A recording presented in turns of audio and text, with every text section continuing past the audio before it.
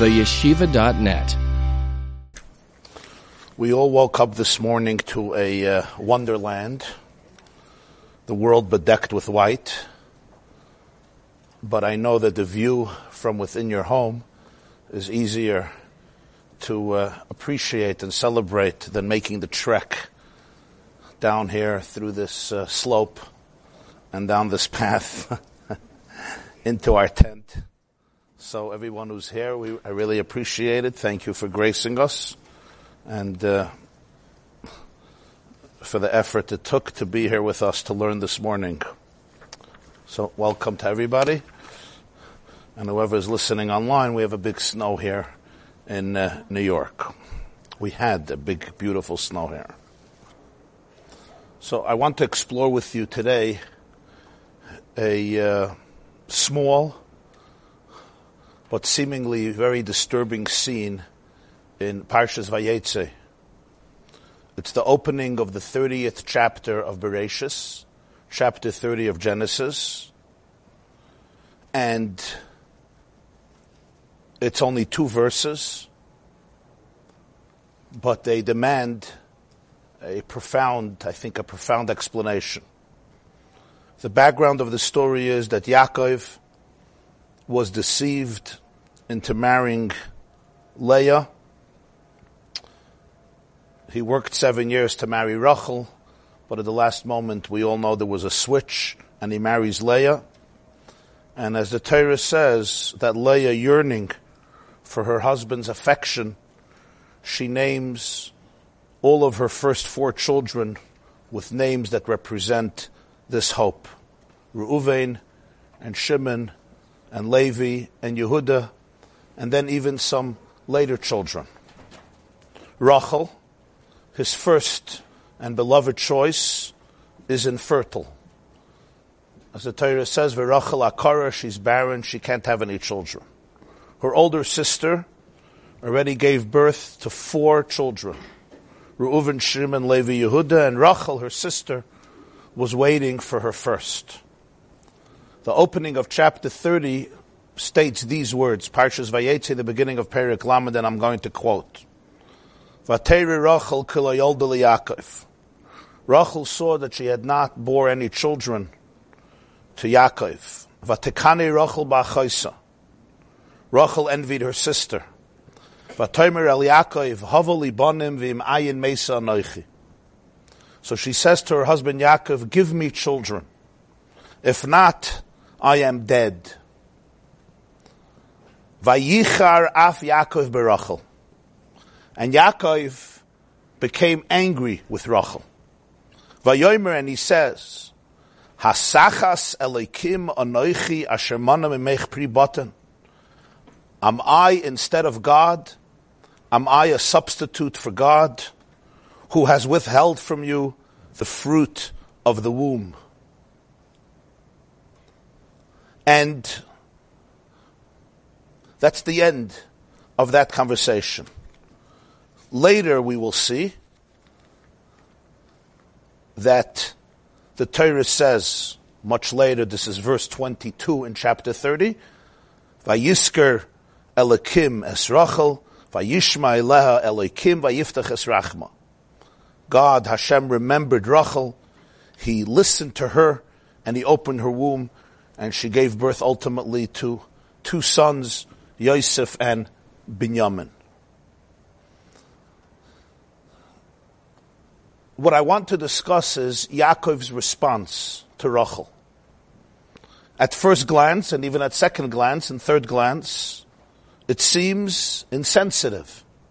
It also seems very uncharacteristic of their bond. We know throughout the whole story, the Torah makes sure to emphasize again and yet again and yet again how deeply Yaakov felt for Rachel. It's the first marriage in the Torah where one sees such a powerful expression of affection. Adam and Chava is a match made in heaven, quite literally. We don't know about Noach and his wife. Avram and Sarah we meet only after they're married already. We don't meet them before. Yitzchak loves Rivka after the wedding. Yaakov, it says, when he comes to the well in Charan and he sees Rachel. He's immediately overtaken by emotion. He embraces her, he kisses her, he weeps. It says he loves her, he cherishes her. He wants to work 7 years for her. Later, when he's deceived and marries Leah, but later marries Rachel also, it says, Vayehav gamas Rachel mi Leah. He loves also Rachel. He loves Leah, but he loves also Rachel, but much more than Leah. To the point, Vayar Hashem ki snua Leah. Hashem saw that Leah was loathed. Besides being such an insensitive response, it seems very uncharacteristic of their relationship. Yaakov cherished Rachel. He labored for 7 years to gain her hand in marriage. That was the deal he made with his father Lavan. The Torah states not once, not twice, but 3 times that Yaakov loved Rachel. And as I said, no other marriage in the whole Torah merits such a description.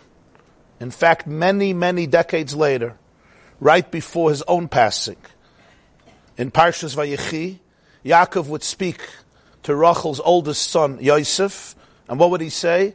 V'ani bevoyi mi Padon, when I returned from Padan Aram, when I returned from Haran, southern Turkey, back to Eretz Yisrael, Mesa alai Rachel. Rachel died on me.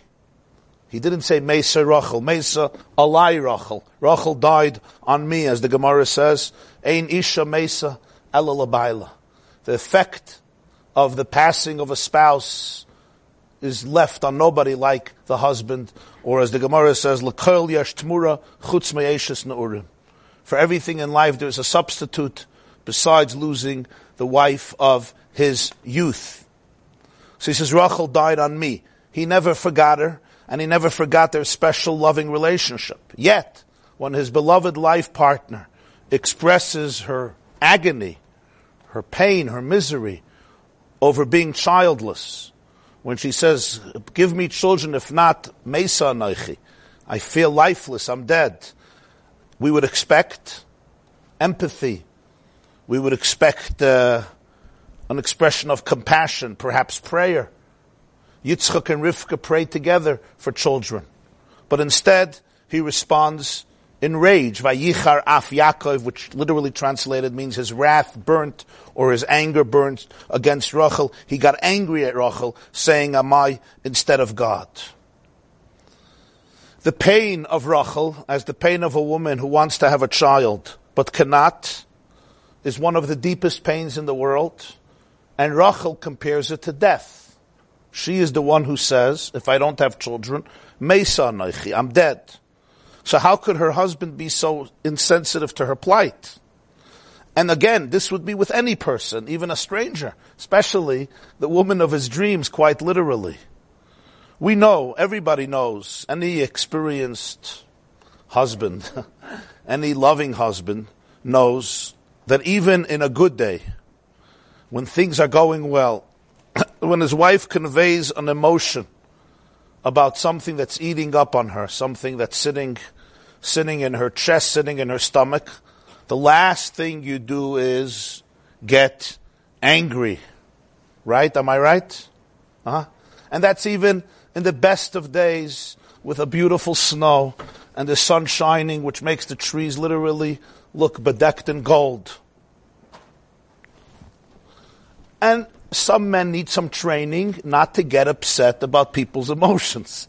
Just because somebody is feeling down, it's not a personal accusation against them. It's hard for some people. They think when their spouse is upset, it means he's a bad husband, he's lousy, he's being accused, and he becomes defensive, and he tries to solve the problem, and he tries to get rid of the emotion. Any recognition? But, okay, so take some training to understand that you have to carve out space in your heart for people's emotions. Let them feel. You don't have to get defensive. It's not a blame. Even if it's about you, very often it's not about you. And even if it's mamish about you, there are different ways of dealing with it. What she wants more than everything else is an attentive ear and a receptive heart. And that itself makes a person feel much better. It's much of what a good marriage is about. It's the stuff of which a good marriage is built and constructed. Certainly, if she's expressing pain over a real wound, if there is deep grief over something that is so deeply painful, the response seems baffling and disturbing. And I want to present today 4 approaches to this. One comes from the Medrash. The second one comes from a medieval Jewish philosopher. The third one comes from the Munkat Sherov who lived right before the war. And the fourth comes from the Ramban and some of the Hasidic masters. Let's start off with the Medrash.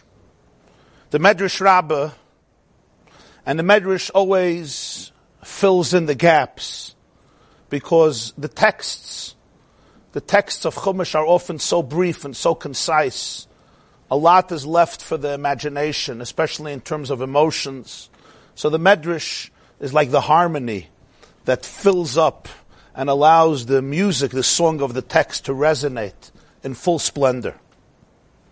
So the Medrash Rabbah Vayetze Lamed says, and I quote, Vayichar af Yaakov berachel. Yaakov got angry at Rachel and he says, am I in lieu of God? What do I look like, God? Says the Medrash, Amar Loi HaKadosh Baruch Hu. Hashem actually responded to Yaakov about this. And when the Medrash says he responded to Yaakov, does it mean that Yaakov actually had a conversation with Hashem about this? Or does the Medrash mean that there was an inner voice, the inner voice of the soul, the inner voice of the Chelik Elokah within Yaakov that spoke back to him? Amar Lo HaKadosh Baruch Hu, Hashem speaks to him and says, Kach oinim es hameikos. Extraordinary words. Yaakov, this is how you respond to people who are hurting, to people who have been crushed. Chayecha, I swear, shebanecha asidim lamed lifnei bnah, that your sons from Leah, will stand and prostrate themselves in front of her son. And what the Medrash is referring to is that idea that we'll always see throughout the Torah, what goes around, comes around. Years later, Rachel's son Yosef would become the prime minister of Egypt. And all of Leah's sons would come to Egypt and prostrate themselves before him, pleading for food and grain to take home to their starving family. And when their father Yaakov passes away and they're afraid Yosef will take revenge for what they have done to him, they're going to come to him to ask him for forgiveness and offer themselves as slaves. What is his response to them when they are afraid he's going to take revenge after Yaakov passed away and they want to become his slaves? He says 3 words. It's the same words that Yaakov told his mother many years ago. Vayomer Aleihem. Yosef says to his brothers in Parshas Vayechi, this is Genesis chapter 50, Al tiro, don't be afraid. Ki hasachas Elokim ani. Do you think I stand in place of God? You got the wrong person. Do not be afraid. So when Yaakov tells Rachel, I am not God, I cannot help you in this situation, the Medrash says, Hashem tells Yaakov, this is not how you respond. You're emotionally estranging yourself from a woman crying for a child. Somehow this is linked to a future event when Rachel's son makes this very statement that he is not Hashem to Leah's children who offer themselves as slaves in lieu of his forgiveness. The Ramban, Rabbeinu Moshe ben Nachmanides, who lived in Spain in the 13th century and is one of the greatest sages, rabbis, physicians, leaders, and Torah commentators, says, Va'ani Tama, I am astounded. Why did he get angry? Why did he say, am I instead of God? Hashem listens to tzaddikim. The commentators say that Yaakov told her, what do you want from me? My father didn't have children. Yitzchak never had children, so he prayed together with Rivka. But I already have children from Leah. Says the Ramban, so what? Do tzaddikim not pray for other people? Eliyahu ve'Elisha yispalalu ba'ad nashim nachriyas. In the Sefer Malachim Aleph, Kings 1, chapter 21, and Malachim Beis, chapter 16, Eliyahu, Hanavi, and Elisha are praying to Hashem for women, not only their wives, but women who are complete strangers, what he calls Nashim Nachiz, and they're praying for them, and they achieve success, and these women have children. What type of response is this? I have children. This is not my business. And the Ramban says, V'nirish b'shvil zeh tofsu Rabbi Seinu. It seems that because of this, the rabbis, seized him or felt critical about this. As the Medrash says, Hashem says, this is not how you respond to people who are hurting. And your children from Leah are going to stand and beg her child to forgive them. This is one perspective. There's a very different perspective, and quite a fascinating one, which comes from one of the outstanding philosophers of Spanish Jewry. His name was Rabbi Yitzchak Arama. Rabbi Yitzchak Arama was a Jew. He was born in 1420. He passed away around 1494, shortly after Spanish Jewry was expelled from Spain on Tisha B'Av 1492. He was one of the hundreds of thousands of Jews who was forced to leave his country. Rabbi Yitzchak Arama left Spain. He settled in Naples, in Italy, where he passed away just 2 years later in 1494. He authored a sefer called Akedas Yitzchak. His name was Yitzchak Arama. Akedas Yitzchak, of course, means the binding of Yitzchak. It's a lengthy, complicated, and philosophical commentary on the Torah, very homiletic in style, and he's frequently known as the Baal HaAkedah, which means the author of the Akedah, because of his commentary's name, Akedas Yitzchak. In his commentary on Vayetze, he has quite an interesting take on the story, and I'm going to quote what the Akedas Yitzchak says in Bereshis, section 9 of his commentary. He says that the original woman, Chava, had two names. The first name was not Chava. The first name she is given in Torah is Isha. After Adam is created and Chava is created together and then separated, the Torah says, therefore, the proper name for her is Isha. Why Isha? Ki me'ish lukacha zois. Because she's just separated from Ish. Man and woman, according to the sages, based on Bereshis, are created together maybe like Siamese twins. And then there is a surgical decoupling, what's called in Assyria, the separation, after Adam is put to sleep. And they're now separated and they each become an independent, complete, self-sustaining organism. Now they have to connect face to face voluntarily rather than just being connected naturally from creation. And there her name becomes Isha. Later, much later, Adam is going to give her the name Chava. And he says why? Because she is Aim Kol Chai. She is the mother of every living child. She is the progenitor of all of civilization. She gives birth to Cain, she gives birth to Hevel. Later she'll give birth to their third child, Sheis. And therefore he calls her Chava, Aim Kol Chai, from the word Chai. She is responsible for the reproduction and continuum of continuity of humanity, of human civilization. Says the Akedah, these two names are not just two names. They represent almost two identities. He says the first level of Isha is, she's not like Ish. There's a man and there's a woman. Two genders. But v'kamayu tuchel lahavim b'divrei seichel v'chasidus k'mash asu anaviyos v'kamet tzitkaniyos unaviyos. Two equals. Different, as we say, but equal. There is a man and there's a woman. He says, Hasheni, the second is an identity that belongs only to her. Man shares nothing of that, and that is Inyan HaHilada.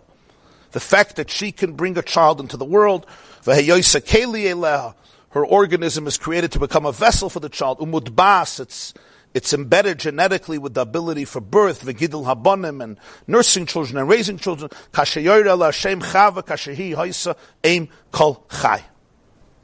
So the Akedah says that's why there's two names in Bereshis. The woman is the feminine word for ish. Ish is masculine, and ish is feminine, but it's exactly the same words. And as the Gemara says in Saita 17, it's Eish, Aleph Shin, which is fire. This has the Yud of Hashem's name, and Isha has the Hey of Hashem's name, which is why we say Ish v'Isha Zachu, Shchina Shruya B'neihem, when the man and the woman merit, or as another interpretation, when the man and the woman are Zachu, they are refined, as in Zach, Shem and Zay Zach, Shchina Shruya B'neihem, the Yud and the Hey come together in their home, in their abode, in their domain, and the divine presence dwells there. So therefore she is named Isha, because they were one, and then they were separated into two.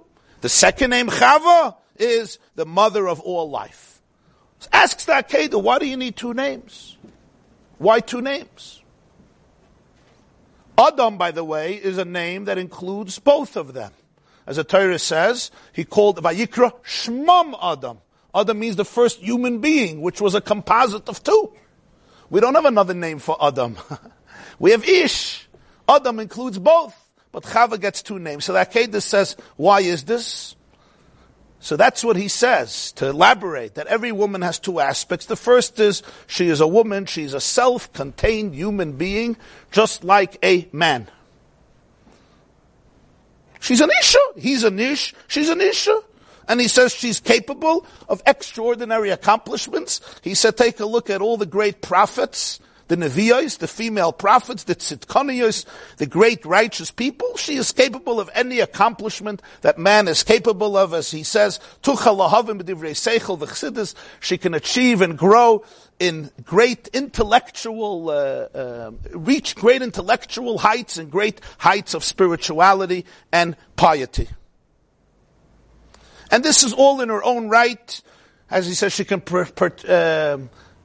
can develop or attain profound understanding and wisdom. She can cultivate a life of greatness, goodness, piety, and even prophecy, which means intuition and receptiveness of God's energy, just like any man. This is her name, because that's what she is. She's an Isha. In addition to this, she was given a whole new identity.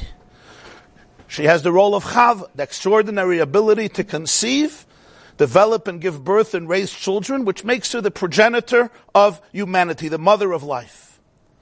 If a woman, says the Akedah, is unable for whatever reason to have children, she may not be able to fulfill the task of motherhood, the task of Chava. But does this in any way diminish her primary identity as a self-contained human being whose value and identity is completely predicated on her own life and deeds? And it may be surprising to some, because Rabbi Yitzchak Harama was writing this in the 1400s, in the 15th century, which was a very different milieu than the 21st century. But these are his precise words. To say it in Hebrew, as he says, he kizachar. In that sense of Isha, she's like a male. Kulam mevinim. Everyone knows shegamim eina yachal aledes. If a man is not married, he says a man cannot have children. Einu ma'abed es tachlisa yeikris.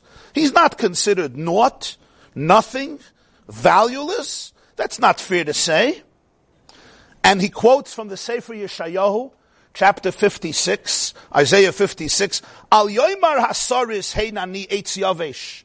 The one who doesn't have children should not say, I'm a dry tree, a dead tree with no purpose. V'nasati lehem bevesi v'chamoisa yad v'shem toiv mibonim u'mibonos. Don't say that your life is worthless and valueless. Toldeseyim shal tzadikim masim toivim. Al kein chora af Yaakov berachel k'shamra havel libanim liger bo laskila bazah inyan anichbad she'ena mesa l'fi atachlis hamashutav b'ashemana memena pri button. This, according to Akedah, is why Yaakov was angry with Rachel. He felt that she succumbed to the notion that her entire value and self-worth came from Chava, not from Isha. By defining herself as dead due to her infertility, Yaakov felt she was denying herself her role as a human being who can fulfill her destiny and achieve the purpose of her life, even if in fact she lacks, and it's a very painful fact that she lacks, the ability to bear biological children. So therefore, according to Rabbi Yitzchak Harama, it's true that for Rachel not to bear children was very painful. And there are a few things that are as rewarding, meaningful, and life-enhancing. But Yaakov said to Rachel, don't call yourself dead.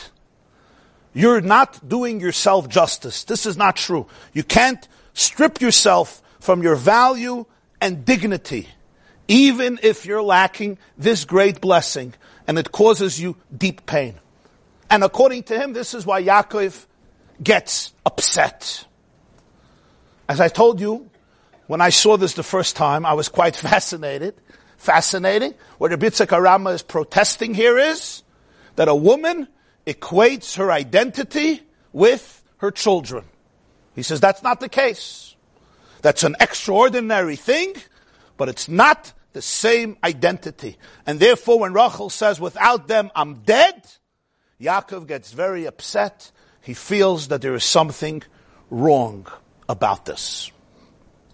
The rest I will leave for your imagination to develop this idea in your mind, but I think it has a lot of ramifications and a lot of consequences, how we look at ourselves, how others look at us, and especially even including those blessed with children, how they define themselves vis-a-vis their children.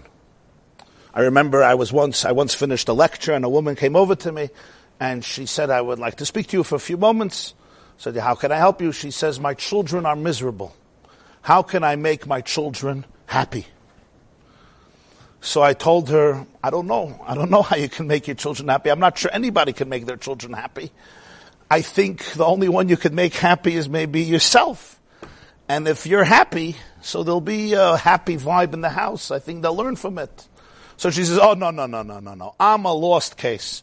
I have given up all hope on me ever being happy. I will be miserable for the rest of my life. But I'm hoping and praying maybe my children can be happy. I said, let me give you my prediction. Your children will grow up to be miserable, but they will be hoping and praying that their children will be happy, because that is what you're going to bequeath to them. This will be your legacy to them. I am miserable, but you will be happy. We do not help our children by losing our identity and not existing for them. It doesn't make children happier when they don't have fathers and mothers who are human beings. To the contrary, I believe what the Akedah is really indicating is that it's the exact opposite. The Isha and the Chava don't compete. It's the Isha that allows the Chava to be able to be what Chava is without usurping what Isha is. So this is not only a commentary for Rachel in that situation, who unfortunately was going through this difficulty and this profoundly agonizing and painful reality, but he's really giving a very powerful commentary. And as I said, remember, this is written in the 1400s by a Jew living in Spain, Rabbi Yitzchak Harama, the Baal HaKedah. I go over to a third interpretation that I saw in a sefer called Ois Chaim V'Shalom by the Munkatcher Rebbe. His name was Reb Chaim Elazar Shapiro. He passed away before the war in Tafresh Tzaddik Vav in Sivan, right before Shavuos, 1936. He's known as the famous Rebbe and Rav of Munkatch, known with the Sfarim Minchas Elazar and other writings of the Munkatch. And he was one of the great poskim and rabbis and leaders in pre-war Eastern Europe. He has a commentary on Chumash called Ois Chaim V'Shalom. And one of his explanations, after he brings other explanations, the Ramban, and he's not satisfied with anybody, he offers two. His second explanation is very interesting. He says Yaakov didn't lose himself at Rachel. Yaakov didn't lose himself at all. What happened was Yaakov got angry at her because he felt that the pain, when a person is in pain, that pain is not a mistake. When a person is in pain, for whatever reason, people sometimes feel guilty that they're in pain. They feel that if they would have more emunah, they wouldn't be in pain. They would just smile all the time and say, this is wonderful. Right? I've never felt better. Now, some people are saintly and all of life is just experienced as one perpetual relationship with God. They really feel no pain. You have the story of Reb Zusha of Anipoli. Reb Zusha of Anipoli was a pauper. He was beyond poor. And somebody once came to the Mezritcha Maggid, and he said, how do you bless God? How do you thank God when you're having difficulties in life? So he said, go to Reb Zusha of Anipoli. So he goes to Reb Zusha, and he's there for 3 days. The house had nothing. And after 3 days, Reb Zusha turns to his guest and says, I'm very happy to have you here. But you come for a purpose, can I help you? He says, yeah, your teacher sent me to you, the Maggid. He says, why did he send you to me? He said, I asked him how you could thank God in difficult situations. The Mishnah says in Brachas, Chayev Adam Levarich Al Hara, Shem Levarich Al Tov, you should thank God for everything in life. So he said I should come to you. He says, I think you misunderstood what he said. There's a mistake. You probably didn't hear what he said. He said a different name. I said, why? He says, me, how would I know? I never had a bad day in my life. He says, wie wollte ich gewusst? Ich habe nicht gehabt a schlechte Tag in my Leben. You got the wrong guy. I'm not a good teacher for you. Reb Zusha, for him the definition of life was intimacy with God. That was the definition of life. And that he had every moment. They say a story that once he was in Shul Erev Shabbos, and somebody came to him and said, it's a Rachmanis, your wife and your children and this. How do you deal with it? He says, Taka, I feel very bad for my wife and my children. He says, I'll tell you why. I rely on God, so I have no problems, but they never have to rely on me. And I'm not the greatest provider. So somebody gave him a lot of money, 50 ruble, 100 ruble, to have some food for Shabbos. So he just saw the world in a certain way. He was a very saintly man. So he had to go out a little bit, and he was doing the Chumash, my Vesedra, so he put the money in the Chumash in the shul. And he had to go out. So this person says, don't leave the money there. Somebody can take it. He says, who's going to take it? He says, you never know. There's Ganovim, there are thieves, they take money. He says, no worries. He puts the money by the word, Loi Signoiv. Loi Signoivu, don't steal. So if anybody opens up, he'll see the Chumash. Okay. It was 50 ruble. He comes back a few minutes later. Yeah. And the 25 ruble are gone, and the other 25 are by the pasuk v'yahavta l'reacha kamoicha. So Reb Zusha, at least the guy left 25. So Reb Zusha looks and he says, look how lowly I am relative to this person. When I got the 50 ruble, all I thought about was me. So I put it by the pasuk loy signov. This guy, when he got 50 ruble, he was already thinking about me. He put it by the pasuk v'ahavta l'reacha kamoicha. So that's a certain mindset of a person. So when a person is living in that world, they don't have a bad day of their life. Because the definition of life is one reality, and they're experiencing that reality constantly. But that's a particular paradigm. It's a way of looking at the world. But very often a person is living in a world where they're experiencing pain. And guilt that if I would have a munah, if I would believe in God, I shouldn't experience pain, is not justified. And the reason it's not justified is because just like the experience of what happened came from God, the emotions that come with it also come from God. So accepting my reality doesn't mean that I don't feel pain. It means that the pain also has meaning. The pain also has purpose. You never have to run away from a natural emotion that you're having. Because that emotion that I'm having is a human emotion that's also given to me by God. So it's that in itself is part of the experience that Hashem, for whatever reason, I may understand it, usually I don't understand it, wants me to have. And therefore I don't have to amputate it, I don't have to repress it, I don't have to deny it, I don't have to run from it. And equally important, I don't have to feel guilty for it. The guilt that so many people have, that they're experiencing pain, it means I have no faith. Why? Doesn't mean you don't have faith. It means you have very profound faith. And part of this faith is that this pain is somehow part of my journey. It's part of the meaning of my life. Do I know why? I probably don't know why. Will I figure out one day? Maybe yes, maybe not.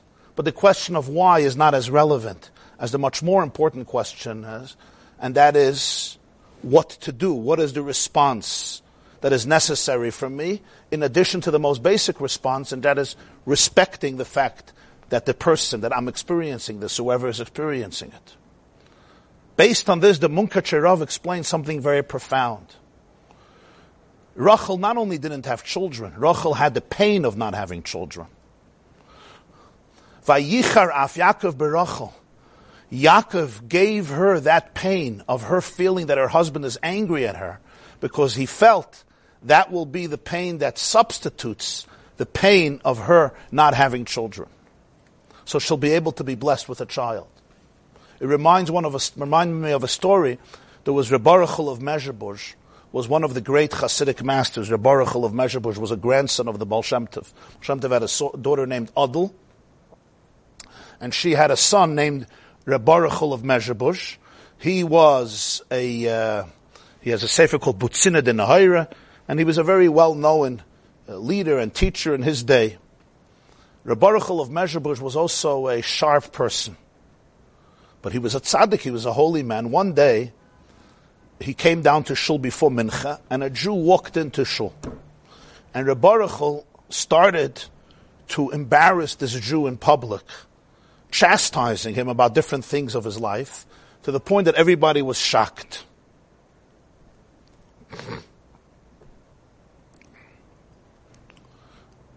Later, one of his close aides or chassidim or disciples said, Rebbe, what happened? What happened? So he says to him, I was in shul, waiting for mincha, and this Jew comes into shul. And I took a look at him, and I realized that his time is up. His soul finished its journey, and he's going to pass away soon. And I was thinking what I can do to stop that. So I decided to embarrass him, because when you embarrass somebody, it's a form of death. So he'll be yotzei death with my embarrassment, and he'll be able to live. The Gemara says when you embarrass somebody, azul sumka v'aseh chivra, the redness goes away, and either they often blush or they become white, or both of them, which represents a form of emotional death. And what do they used to say? Sticks and stones can't break my bones, but words don't. But we all know it's not true, right? Sticks and stones can break your bones, and words can break your soul. Sometimes worse or equal. So Reb Baruchel Mezhebush thought, I'll kill him through my words, so the angel of death won't have to kill him physically. That's why I did it. So it's called, in Kabbalistic language, it's called Hamtakas Hadinim, sweetening the judgments. So the Jew says to Reb Baruchel, but the Chazal tell us, Hamal b'pnei chavere berabim, ein lechelik le'olam haba. You embarrass a Jew in public, you lose your Elam Haba. He says, no, I lost my Elam Haba, but in the meantime I saved the Jew. That's what the Reb Baruchel of Mezhebush says. So the Munkatcher says, Vayichar af Yaakov berachel. Yaakov got angry at Rachel, because Yaakov understood this pain of his anger will be in lieu of the pain that for whatever reason she needed to endure by not having a child, so she'll be able to be blessed with a child. That's his commentary and interpretation on the story. But I want to give you a fourth interpretation. And it really touches on the essence of faith and really the essence of the story of Yaakov. And according to this, Yaakov was not being insensitive to Rachel. On the contrary, he was actually trying to ease her agony and change her destiny. She says, I'm dead. And Yaakov gets upset, very upset, and he says, oh my God. On one level, it seems very insensitive, and the Medrash does interpret it that way. But there's another level where this was not an impulsive outburst of rage or even a contemplative outburst of anger, but rather a profound gesture of love and caring. But for this, we must gaze much deeper into the text. And a little introduction is necessary. The portion of Vayetze, where this whole story is told, opens up with words that are maybe lonely words. Vayetze Yaakov mi Beersheva, vayelech Harana. Yaakov left Beersheva and he went to a place called Haran. Beersheva was the home of his parents, and Haran is the home of his uncle. As I mentioned, Haran, we know today, it's identified today as Haran, which is a city in southern Turkey at the border of Iraq, Turkey, and Syria. Over there, Vayivga B'Makim, he encounters a place and he goes to sleep there. Vayolan Sham, he lodges there, Kivah HaShemesh, because the sun has set. He took some of the stones, he placed it at his head. Vayishkav Bayokim, he laid down there and he had a dream. That's the opening of Vayetze. For the first time in his life, not the last, but the first time in his life, Yaakov is alone. Never before has he been alone.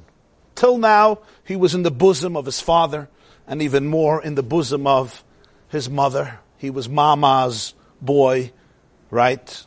Pun intended. And they nurtured him, they took care of him. He grew up Yoshev Eholim in their tents and in the tents of Torah. But now his parents sent him away from home. His brother craved to kill him. He was still single. He was on a journey to the unknown. He was going to his uncle, to the unknown. That was good. He was going to his uncle Lavan, where he would encounter some new challenges. He was running from challenge to challenge. And the way the Torah describes it is, he went to sleep there because the sun set. Vayishkav b'makamahu, and he laid down. This is, like always in Chumash, it's not just a physical description that the sun set. It represents a mental state. Yaakov encountered the darkness of night. He encountered the uncertainties of life, the fragility of his future. That's why this scene is so important. Everybody goes to sleep at night. Why is that relevant to the story? But this night represented ushering in a new era. The sun has set for him. He was not sure what will happen, when dawn will break. This is not my own interpretation into the Psukim. The Medrash, who's always filling in the gaps, as I said before, says so explicitly in the beginning of Vayetze. The Medrash quotes the famous psalm, the famous chapter of Tehillim 121, and applies that psalm to Yaakov Avinu when he was leaving his father and mother's home and going to his uncle. Shir la'malois, esa einai elaharim, me'ayin yavai ezri me'ima dinoi oisir shemayim va'aretz, al yitin lamoit raglach, al yonam shemrecha, hinei layonim v'layishin shema Yisrael, etc. According to the Medrash Rabbah, this is the psalm uttered or experienced by Yaakov Avinu during those moments. And he says, the Medrash says, Yaakov Avinu said, Esa einai el harim, but remember there's no nekudos in the Tanakh, it can also be pronounced Esa einai el ha-horim.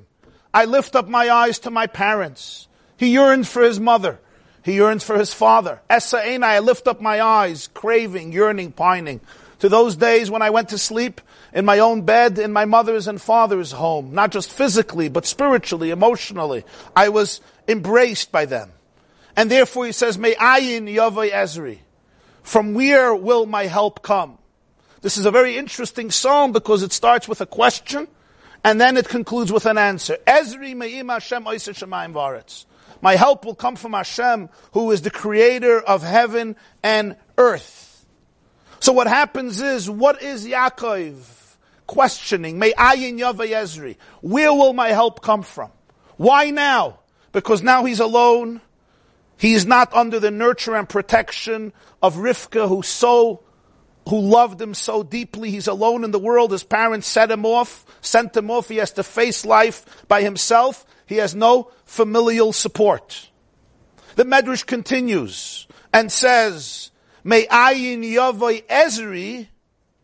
Me'ayin yavai ezri could be translated, Me'ayin yavai ezri, from where will my Eliezer come?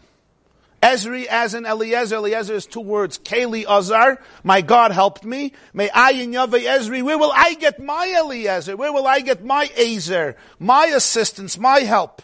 Not only was he alone, he didn't have any money or support for the journey. Where am I going to get my Eliezer? As the Medrash says, when Eliezer went to find a wife for Yitzchak, for Rivka, he had 10 camels that went with him. As we discussed a few weeks ago in Parshas Chayesara, the whole story with the camels. He was loaded with abundant wealth. It says Avram gave him everything he owns. He wrote him a document that he could show this Bacharel's family. This is the good deal. Shtar matana nasan. He gave him a document with a gift, all of Avram's assets. This is when Eliezer went to find a shidduch for my father Yitzchak. This was the financial situation. Now, it's the next generation. I'm also traveling to find a wife for myself. Yaakov was sent by Yitzchak and Rivka to find a wife for himself at his uncle's home, but he was broke. He was penniless. He was destitute. He would say later, Ki b'makli avarti es hayarden. I crossed the Jordan only with my stick. He had nothing but a walking stick. Why indeed could Yitzchak not give him anything? So there's the famous tradition of our sages that he did give him. But Esav sent his son Eliphaz to go kill Yaakov on the road. And Eliphaz came to Yaakov and he didn't have the heart to kill his uncle because Eliphaz grew up in Yitzchak's lap. So he told Yaakov, I'm conflicted, but in our family honoring your father is above everything, but I don't have the heart to kill you. So Yaakov gave him a whole shir in Gemara, and he said that the Gemara says, Ani chashav kameis, that if somebody is poor, it's like lifeless, so just take away my money, and you'll fulfill your father's obligation, and that's what Eliphaz did. And Yaakov was now broke, and Eliphaz got the money, and Yaakov remained alive, and the rest of his history. At least that's one interpretation why he was penniless. But he says, I only crossed the Jordan with my stick. And as a result of that, he says, May ayin yavai Ezri. And at this moment, he feels that he's at the verge of despair. The sun indeed has set in his life. Darkness engulfed him. Emotionally and financially, he felt forlorn. He was a solitary man in a vast, mean, and indifferent universe. But then he catches himself. And I'm going to quote you now the fascinating words of the Medrash. Chazar v'amar. He said to himself, Mani moivet sivri min barye chas v'shalom, less ana moivet sivri min barye ele Ezri me'im Hashem. What? Will I give up hope and not believe anymore in my Creator? I will never give up hope. My salvation comes from Hashem, Oisei Shemayim v'aretz. What the Medrash is saying is, May ayin yavai Ezri. He didn't just say, God will help me. First he said, where will my help come from? He felt that he's helpless. He was at the verge of surrendering. He was at the verge of despair. And then the Medrash says, he caught his head and says, Mani moivet sivri min barye? Am I really losing all hope in my Creator? Chas v'shalom, I'm not losing hope in my Creator. Ezri me'im Hashem Oisei Shemayim v'aretz. I had a question, but now I have an answer. But now I ask a question. What does this mean? Did Yaakov really give up hope? Just because he was destitute and penniless, he fell into such despair? This is the man who would carry on the covenant of Avram and Yitzchak. Both went through very difficult situations. Did he suddenly forget that God exists? So he's penniless. So he has challenges. So he doesn't know what's going to be. He's alone in the world. He really forgot, and then he caught himself and said, wait! I was taught that there's a God. What happened in Yaakov's mind at that moment? Also, his words seem very repetitious. He says, what? I'm going to give up hope from my Creator? No, I will not give up hope. He should have just said, I will never give up hope. He almost asks the question, what, will I give up hope? I will never give up hope. He could just say, I won't give up hope. Why the question and why the answer? So the Chidushei Harim, the first Gerer Rebbe, was Reb Itcha Meir Alter. Reb Yitzchak Meir Alter was the first Gerer Rebbe. He was born in 1799. He passed away in 1866. And in a sefer called Siach Sarfei Kodesh on Parshas Vayetze, which collects and compiles teachings of some of the great Polish masters, including the Chidushei Harim.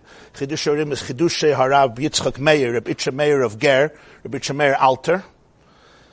He gives a stunning explanation to this medrash.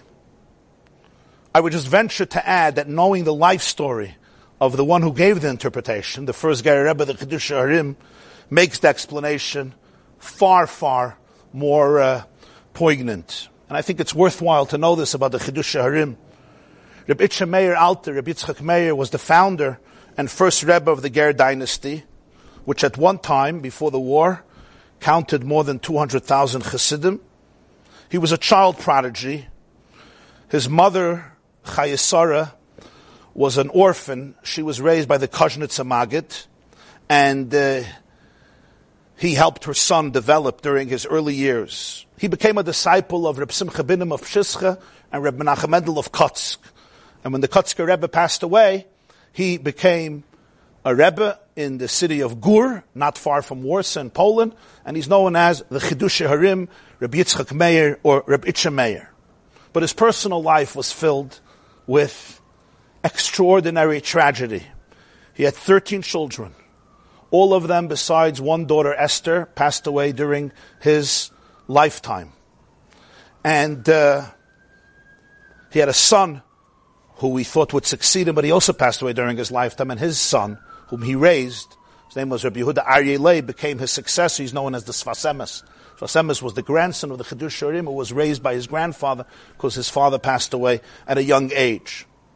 When he finally assumed leadership after the death of the Kotzker Rebbe, he said these words: "I'm not a Rebbe, I don't want money, I don't care for honor.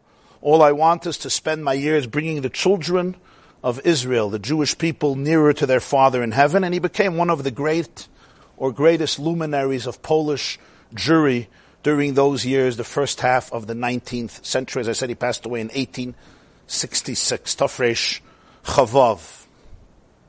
He gives a stunning interpretation to this medrash. And he says, when you read it literally, it looks like Yaakov gave up hope. And he says, Me'ayin Yavayezri, I don't have parents, I don't have Eliezer, I don't have money, I don't have support, I am alone in the world, my life is over. And then he catches himself and he says, am I giving up hope? No, I'm not giving up hope. Ezri me'im Hashem ha'iseh shamayim v'aretz. The Chidushei Harim says that there is a very profound message in the story.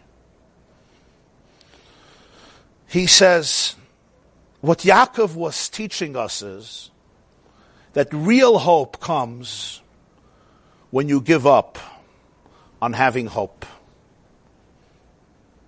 It's precisely when you realize that nobody can help you, when your vulnerability is completely exposed, when you're stripped from that last ounce of egotism, when you realize that you have no solutions, nobody to lean on, no defense mechanisms are going to work. You can't hide behind masks and uniforms. Everything that you held on to is lost. You feel like you're a shipwreck, literally, without a single plank of wood to hold on to. There's no way out. And you cry out, May ayin Yavay Ezri, from where will my salvation come? That is precisely the moment when you can actually experience God in the most real and profound way. That's when you can really discover in your gut, Ezri me'im Hashem oisei shamayim va'aretz. To quote the Chidushei Harim, Yaakov felt that he has nothing. And then the Medrash says, what did he do then? What did he do? So as we said before, he said to himself, what? I'm giving up hope? Says the Chidushei Harim, the question he was asking is, where did I get this thought from? Where does a Yaakov Avinu, where did I get this thought from? That I have no bracelet, no jewelry, no money, unlike Eliezer. I have no parents here, and therefore I'm lost. Where did this thought come from? So he said to himself, Chas v'shalom. This thought didn't come because I don't have a relationship with God. This thought came because I have a relationship with God. But in order to experience the relationship with God, I have to discover that I have nothing else to rely on. That's why I had this thought. This was not a thought of despair and depression. This was the thought that allows me to experience a real relationship. When he feels like ayin, may ayin yavai ezri. I'm the ayin, I'm nothing. Then, from the very ayin, from that very nothingness, he can experience the profoundest salvation. He doesn't right away say, Ezri me'im Hashem. Just to say, God will help me, he says, you're not going to experience that level of help. Only when he feels that he has nothing. And then he realizes the reason he felt so, it's not because he doesn't believe in God. That's actually the moment he can experience a real relationship. And he says, this is the gift he gave the Jewish people for all the generations. Sometimes our deepest spiritual experiences come when we least expect them. When we're closest to despair. It's then that the masks that we're wearing are stripped away. We are at our point of maximum vulnerability. It's a feeling, it's very hard to describe in words, but if you've been there, you know that feeling.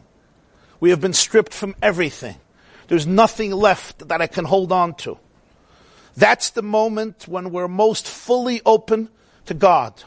And the moment that God is most fully open to us. Karev Hashem l'nishbirei leiv.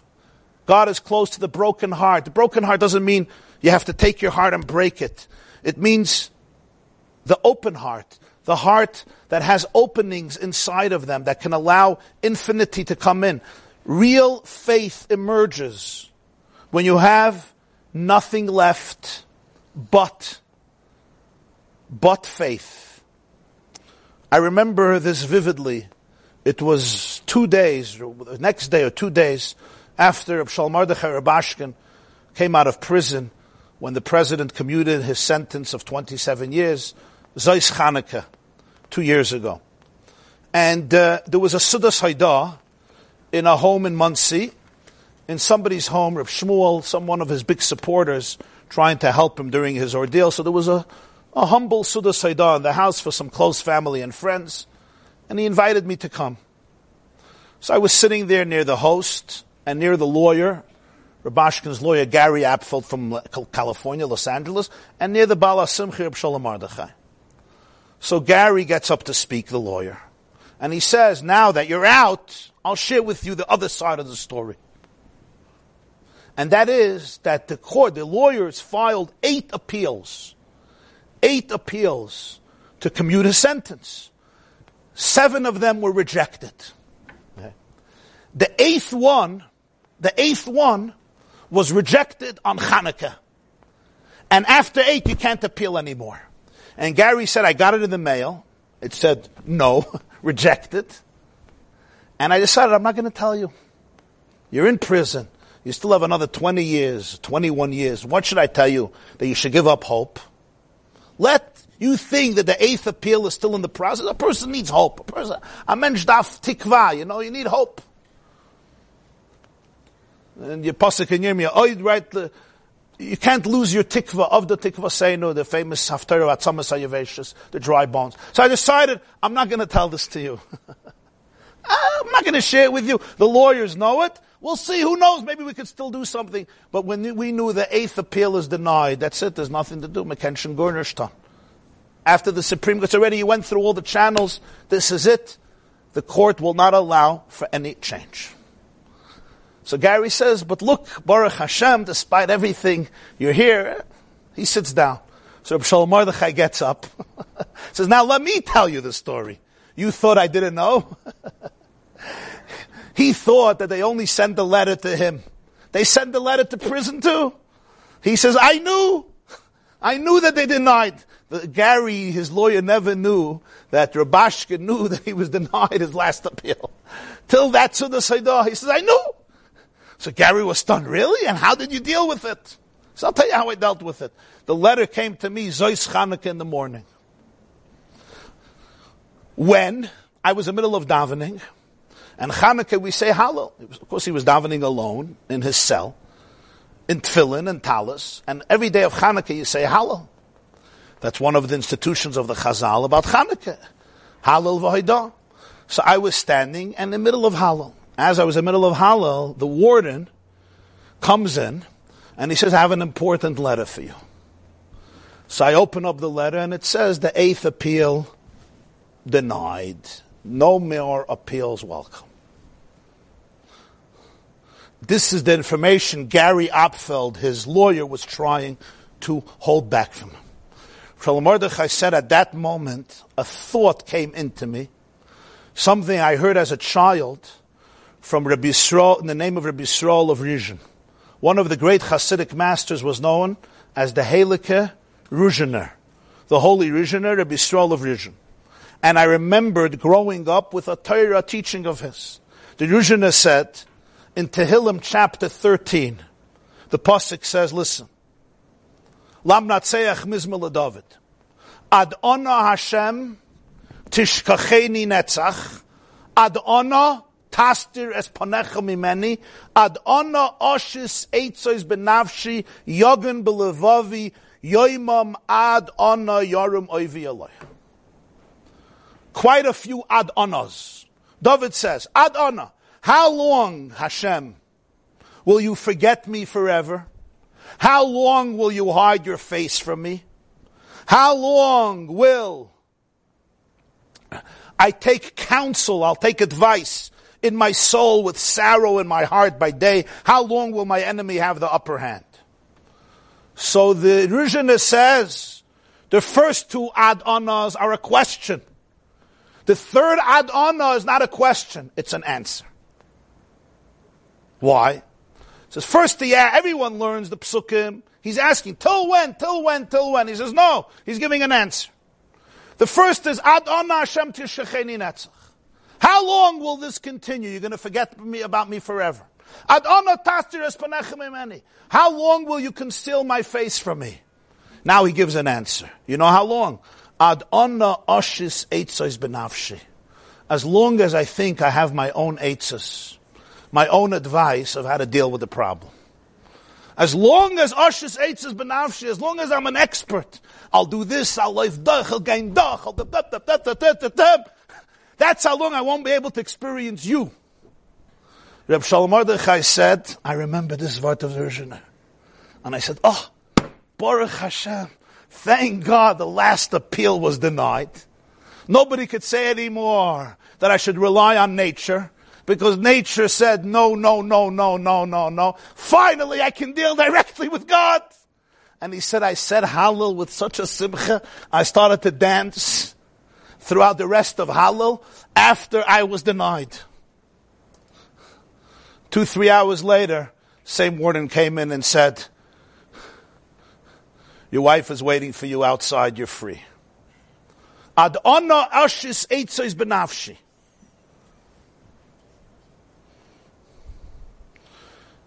And it's true in every aspect of life.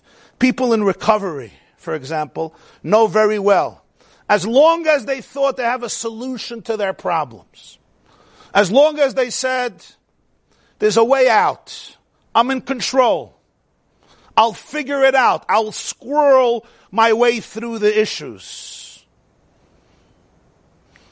As long as people think they don't have to strip themselves completely from all their protective gear, they could not experience the miracle of recovery. Because recovery is a miracle. They don't allow Hashem in His full infinity into their lives. I'm still building walls and barriers. Only when you realize that you have nothing left. But that realization is a very deep realization. It can sometimes come from the greatest revelation, and sometimes it could come from the greatest challenge. It's not about a challenge. It can come in a great moment of great joy, but it's harder. Because when everybody is smiling at me, I feel like I have so much. But at that moment when I feel that I have nothing, there's no barriers, that's when you can touch God. When my imagination, my ego, even my trauma, my fears, everything I was using to manipulate the system of my life, even to myself, when it's all removed, and I'm just wallowing in what seems like an endless abyss, in that ayin,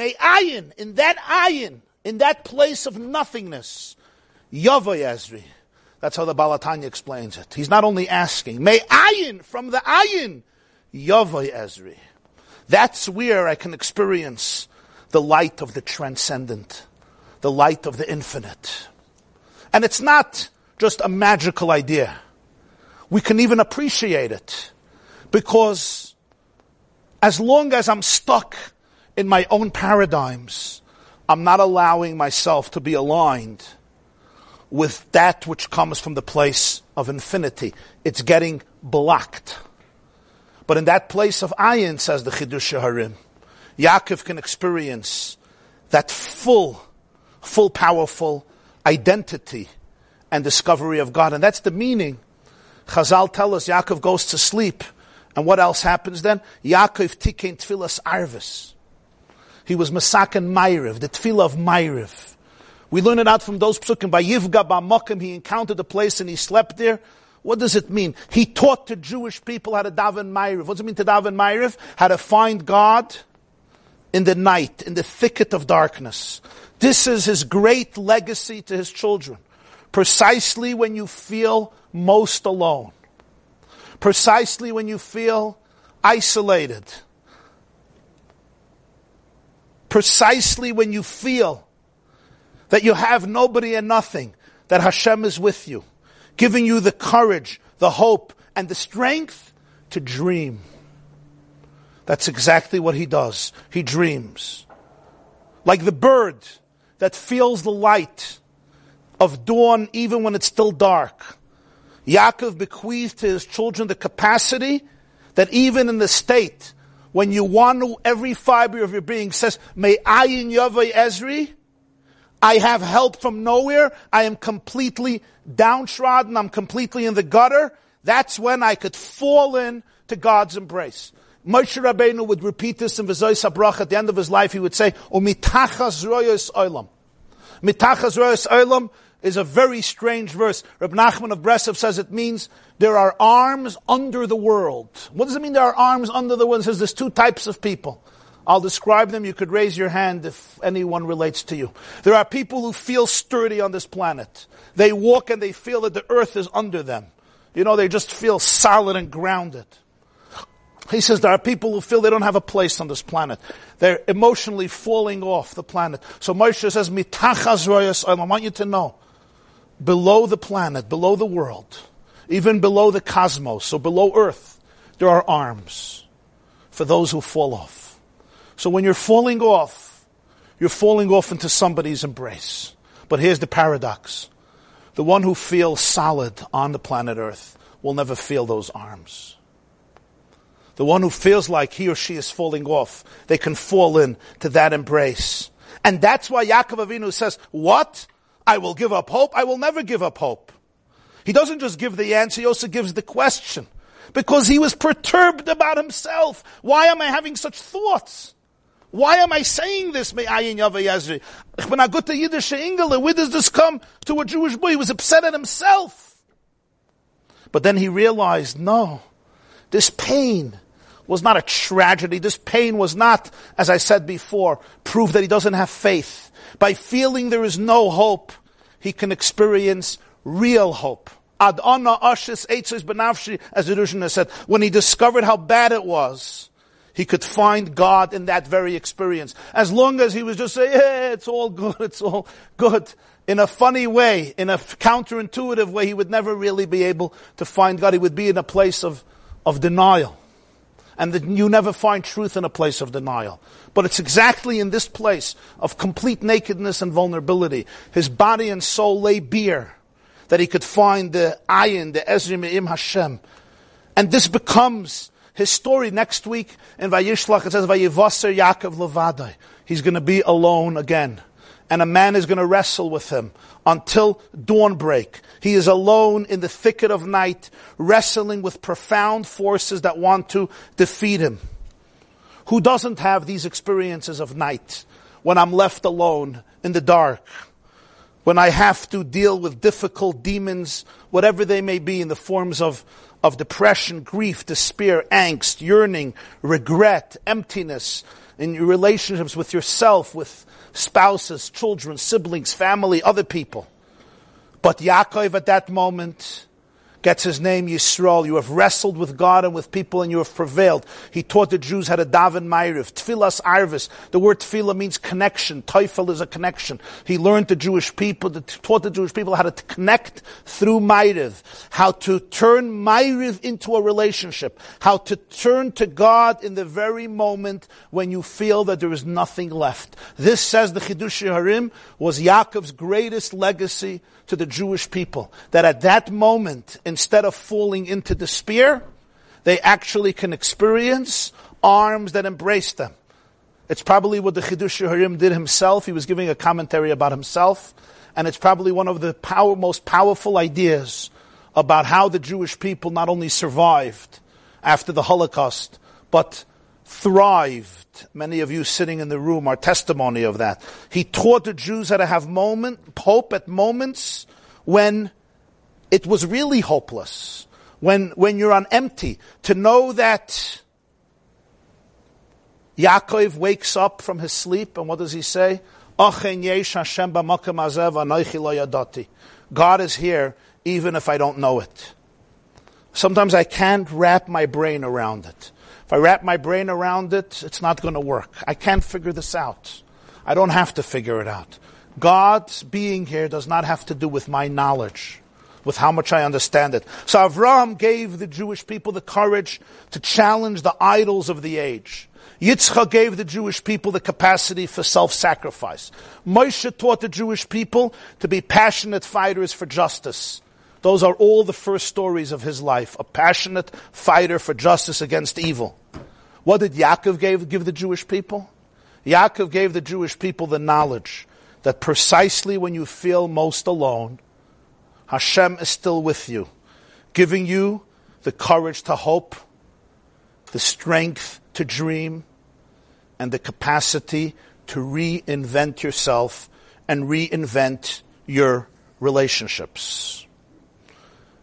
Based on this introduction, let's come back to Yaakov and Rachel.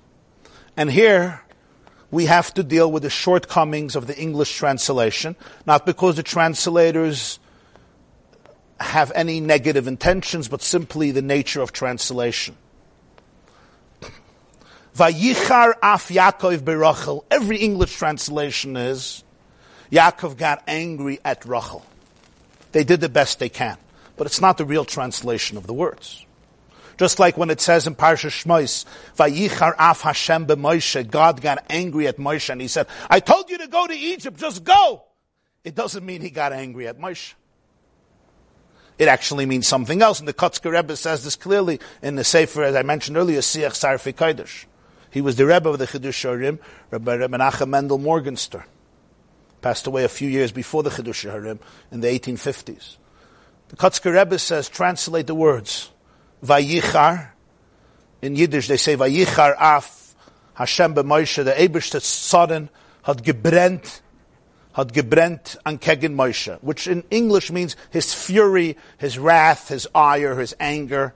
I think I gave enough adjectives. Burnt against Moshe. Meaning he was angry at him.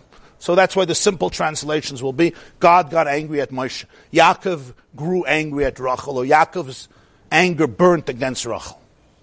But he says, translate the words.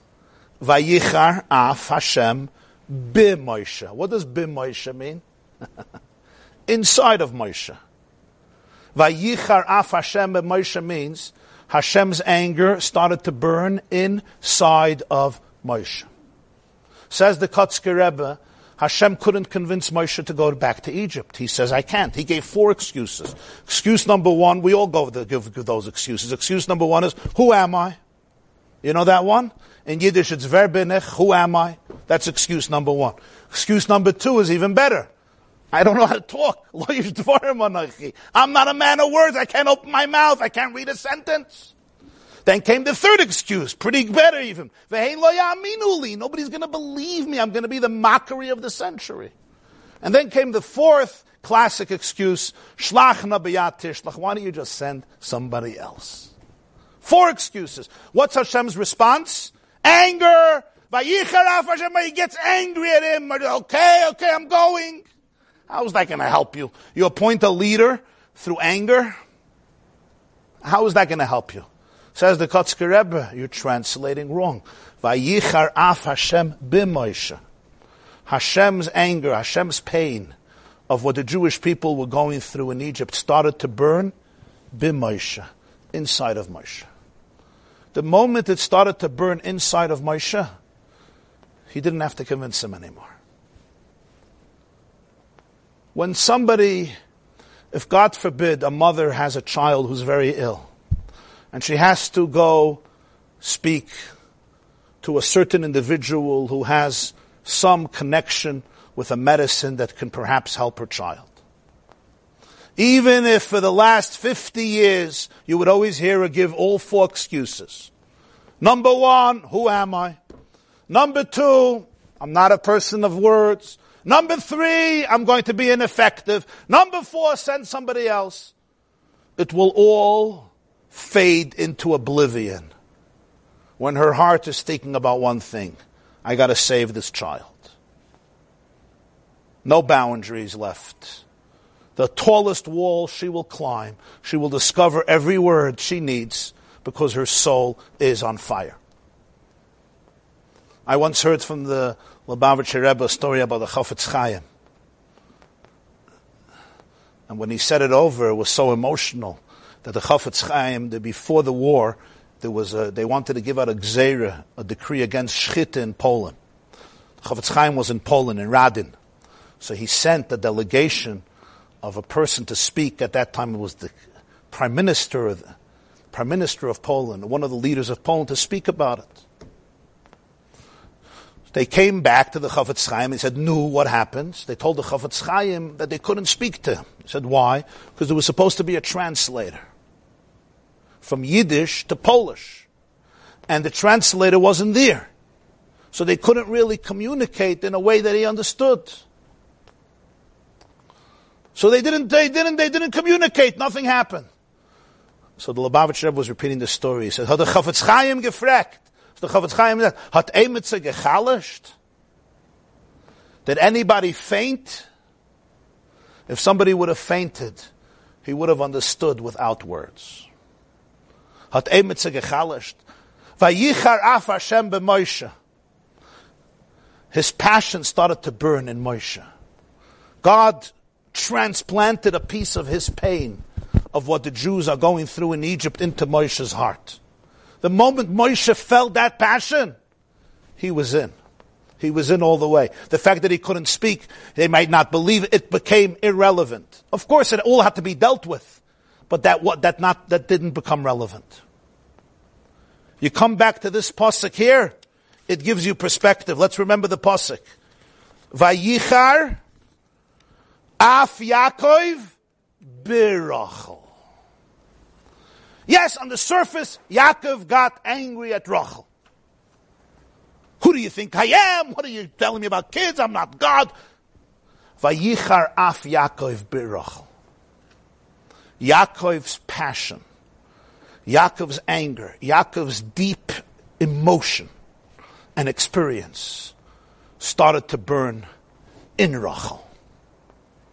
When he told her 3 words. Vayomer, when he says to her, Vayomer, Hasachas Elokim Anoichi Ashemana Memech Pribeta. Am I instead of God who prevented you from having children? Yaakov was not detaching himself from Rachel. He was trying to convey a message to her, the greatest discovery of his own life. That discovery we spoke about years before when he was traveling from Beersheba to Haran. As long as you are relying on me, Rachel, you have a husband, Yaakov, and you're relying on me, you will not be helped. I am not God. No human being is God. Stop relying on man. Because when you rely on man, you can't truly rely on God. Only when you really, really rely on Hashem can He come through. I am a human being. I'm upset. I'm angry.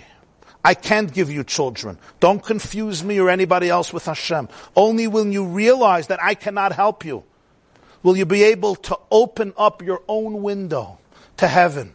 So Yaakov didn't get angry with Rachel. His passion, his anger began to burn within Rachel. Yaakov realized that he has to infuse Rachel with the passion, with the conviction, with the belief that he himself has. He knew from his own life that his greatest moments of blessings, he knew that his greatest dreams, his deepest moments of awareness came when he surrendered everything to Hashem. When he left nothing behind. When he surrendered everything. When he reached the moment Me'ayin, where there's nothing, there's absolutely nothing. That's when he had his greatest moment of clarity. It was those moments when he thought nobody can help him and he was in the worst situation that he discovered everything. He discovered everything he needed, which is the creator of heaven and earth, when he discovered Hashem. Rachel, I can't give you children. Only Hashem could. When you come to me and ask me for children, you are depriving yourself. You're depriving yourself from the only one who can truly be here for you at this moment. And when I looked at the Targum Yonasan ben Uziel, which is the oldest Aramaic translation of Chumash, Yonasan ben Uziel was the Rebbe of Hillel and Rabbi Yochanan ben Zakkai. And I see, he writes, Uskif rugza de Yaakov berachel. And Yaakov's passion or anger was intensified in Rachel. Va'amar, and he says, Ad and baya mini be'im min kadam Hashem. Instead of asking me, ask Hashem. The min kadamai hinun benaya. It's from Him who children come from. V'hu mana minech primeyaya. And it's He who prevented from you fertility. The Targum Yonasan fascinatingly puts in these words, not just, am I God who took away children from you? He's actually instructing her. And now you see what happens. A few verses later, this is the beginning of 22 verses later, 21 verses later. It says, Hashem remembered Rachel, Vayishma Eleha Elokim. Eleha. What's Vayishma Eleha Elokim? It's a very unusual expression. He listened to her. Vayiftach es Rachma. So the Ramban says, he listened to her. Rachel got the message. Vayishma Eleha Elokim. She turned directly to Hashem. She had a child. He opened her womb. That's why 21 verses later it says, he remembered her, Vayishma Eleha. Rachel understood it. Rachel appreciated it. Rachel got what her husband Yaakov was teaching her. According to this reading, he's not being insensitive. He didn't suddenly forget his love to Rachel. He didn't suddenly forget his empathy to Rachel. On the contrary, he was sharing with Rachel his deepest conviction. That moment of clarity that he received years ago and that Rachel could now receive because of what she was going through. He experienced it when he left everybody behind and he felt bare and barren. And now he will give it to her when she feels she has nothing. And in fact, she uses the same word, ayin. Ve'im ayin mesa anoichi. I'm dead. I'm dead. I have nothing. Ayin means without children. Ayin means nothing. Without it, with this nothingness, I'm dead. And in that sense, the Chidushei HaRim says, Yaakov gave a gift to every Jew for all of the generations. We're children of Avram Avinu. Avram Avinu is the iconoclast, the one who breaks all the idols. Yitzchak, the child who's almost sacrificed. But then there's Yaakov's gift that he gives to the Jewish people. And that is anyone sitting in this room or anyone in the world. Sometimes you look at life, you planned it to go a certain way, but it didn't go that way. You look at a certain struggle you're having with yourself or with somebody who's very close to you. And that struggle is often so deep. And you often just break down sobbing, wallowing in tears, in pain, in grief. It often comes with so much remorse and with so much guilt and with so much regret. And it's at that moment that Yaakov gave a gift to his children forever. It's nighttime. There is uncertainty. There is darkness. I'm not sure where to go. I don't have that support system for this. I feel alone in the world. I don't have the Eliezer, nor do I have my parents. And all I can feel is that sense of ayin. And it's at that moment that in his complete and maximum vulnerability, he was so vulnerable because there was nothing left to hold on. And that's the moment, Vayivga b'makom, where he can say, Achen yesh Hashem b'makom hazeh. He falls in to God's infinite, loving embrace, into Hashem's infinite hug. It's not an embrace he can always understand. He or she may not know exactly how it's going to work out, how it's going to develop. That's part of the surrender. But he or she feels a courage and a happiness and a joy and a conviction. When he feels there's nothing left, at that moment, everything opens up for him. And it's one of the greatest gifts our people have had. And that's when he has a vision. And what's the vision? He dreams of a ladder. And the ladder is standing on earth and it reaches heaven. At that moment, he discovers a ladder that can take this person, can take Yaakov and can take us from earth, from the lowest places to the highest places. And he says, Hashem is here even if I don't know it. And that's why years later, 20 years later, he's going to wrestle with an angel at night. And his name will become Yisrael, Sarkel, Kisarisim, Elikim, Ve'emanoshim, Vatoichel. Yaakov didn't always have peace, but he turned his loneliness into a vision of a ladder connecting heaven and earth. When you can take your loneliness and turn it into a vision of a ladder that connects the lowest and the highest, where you can find Hashem in the midst of that danger. You learn from Yaakov how to rescue hope from despair and how to keep on going despite his dread from Esav and despite his dread from Lavan. There was a Jewish singer who died a few years ago, Canada. His Jewish name was Eliezer HaKohen. And he once wrote, he said, when I was young, I can't say verbatim, but something of the nature, when I was young, I used to worship perfection. He says, not anymore. Now, whenever I look at things, I always search for the cracks. I always search for the imperfections. I search for the cracks. Because I know there's a crack in everything. And I know that that's how the light gets in. It's a profound statement.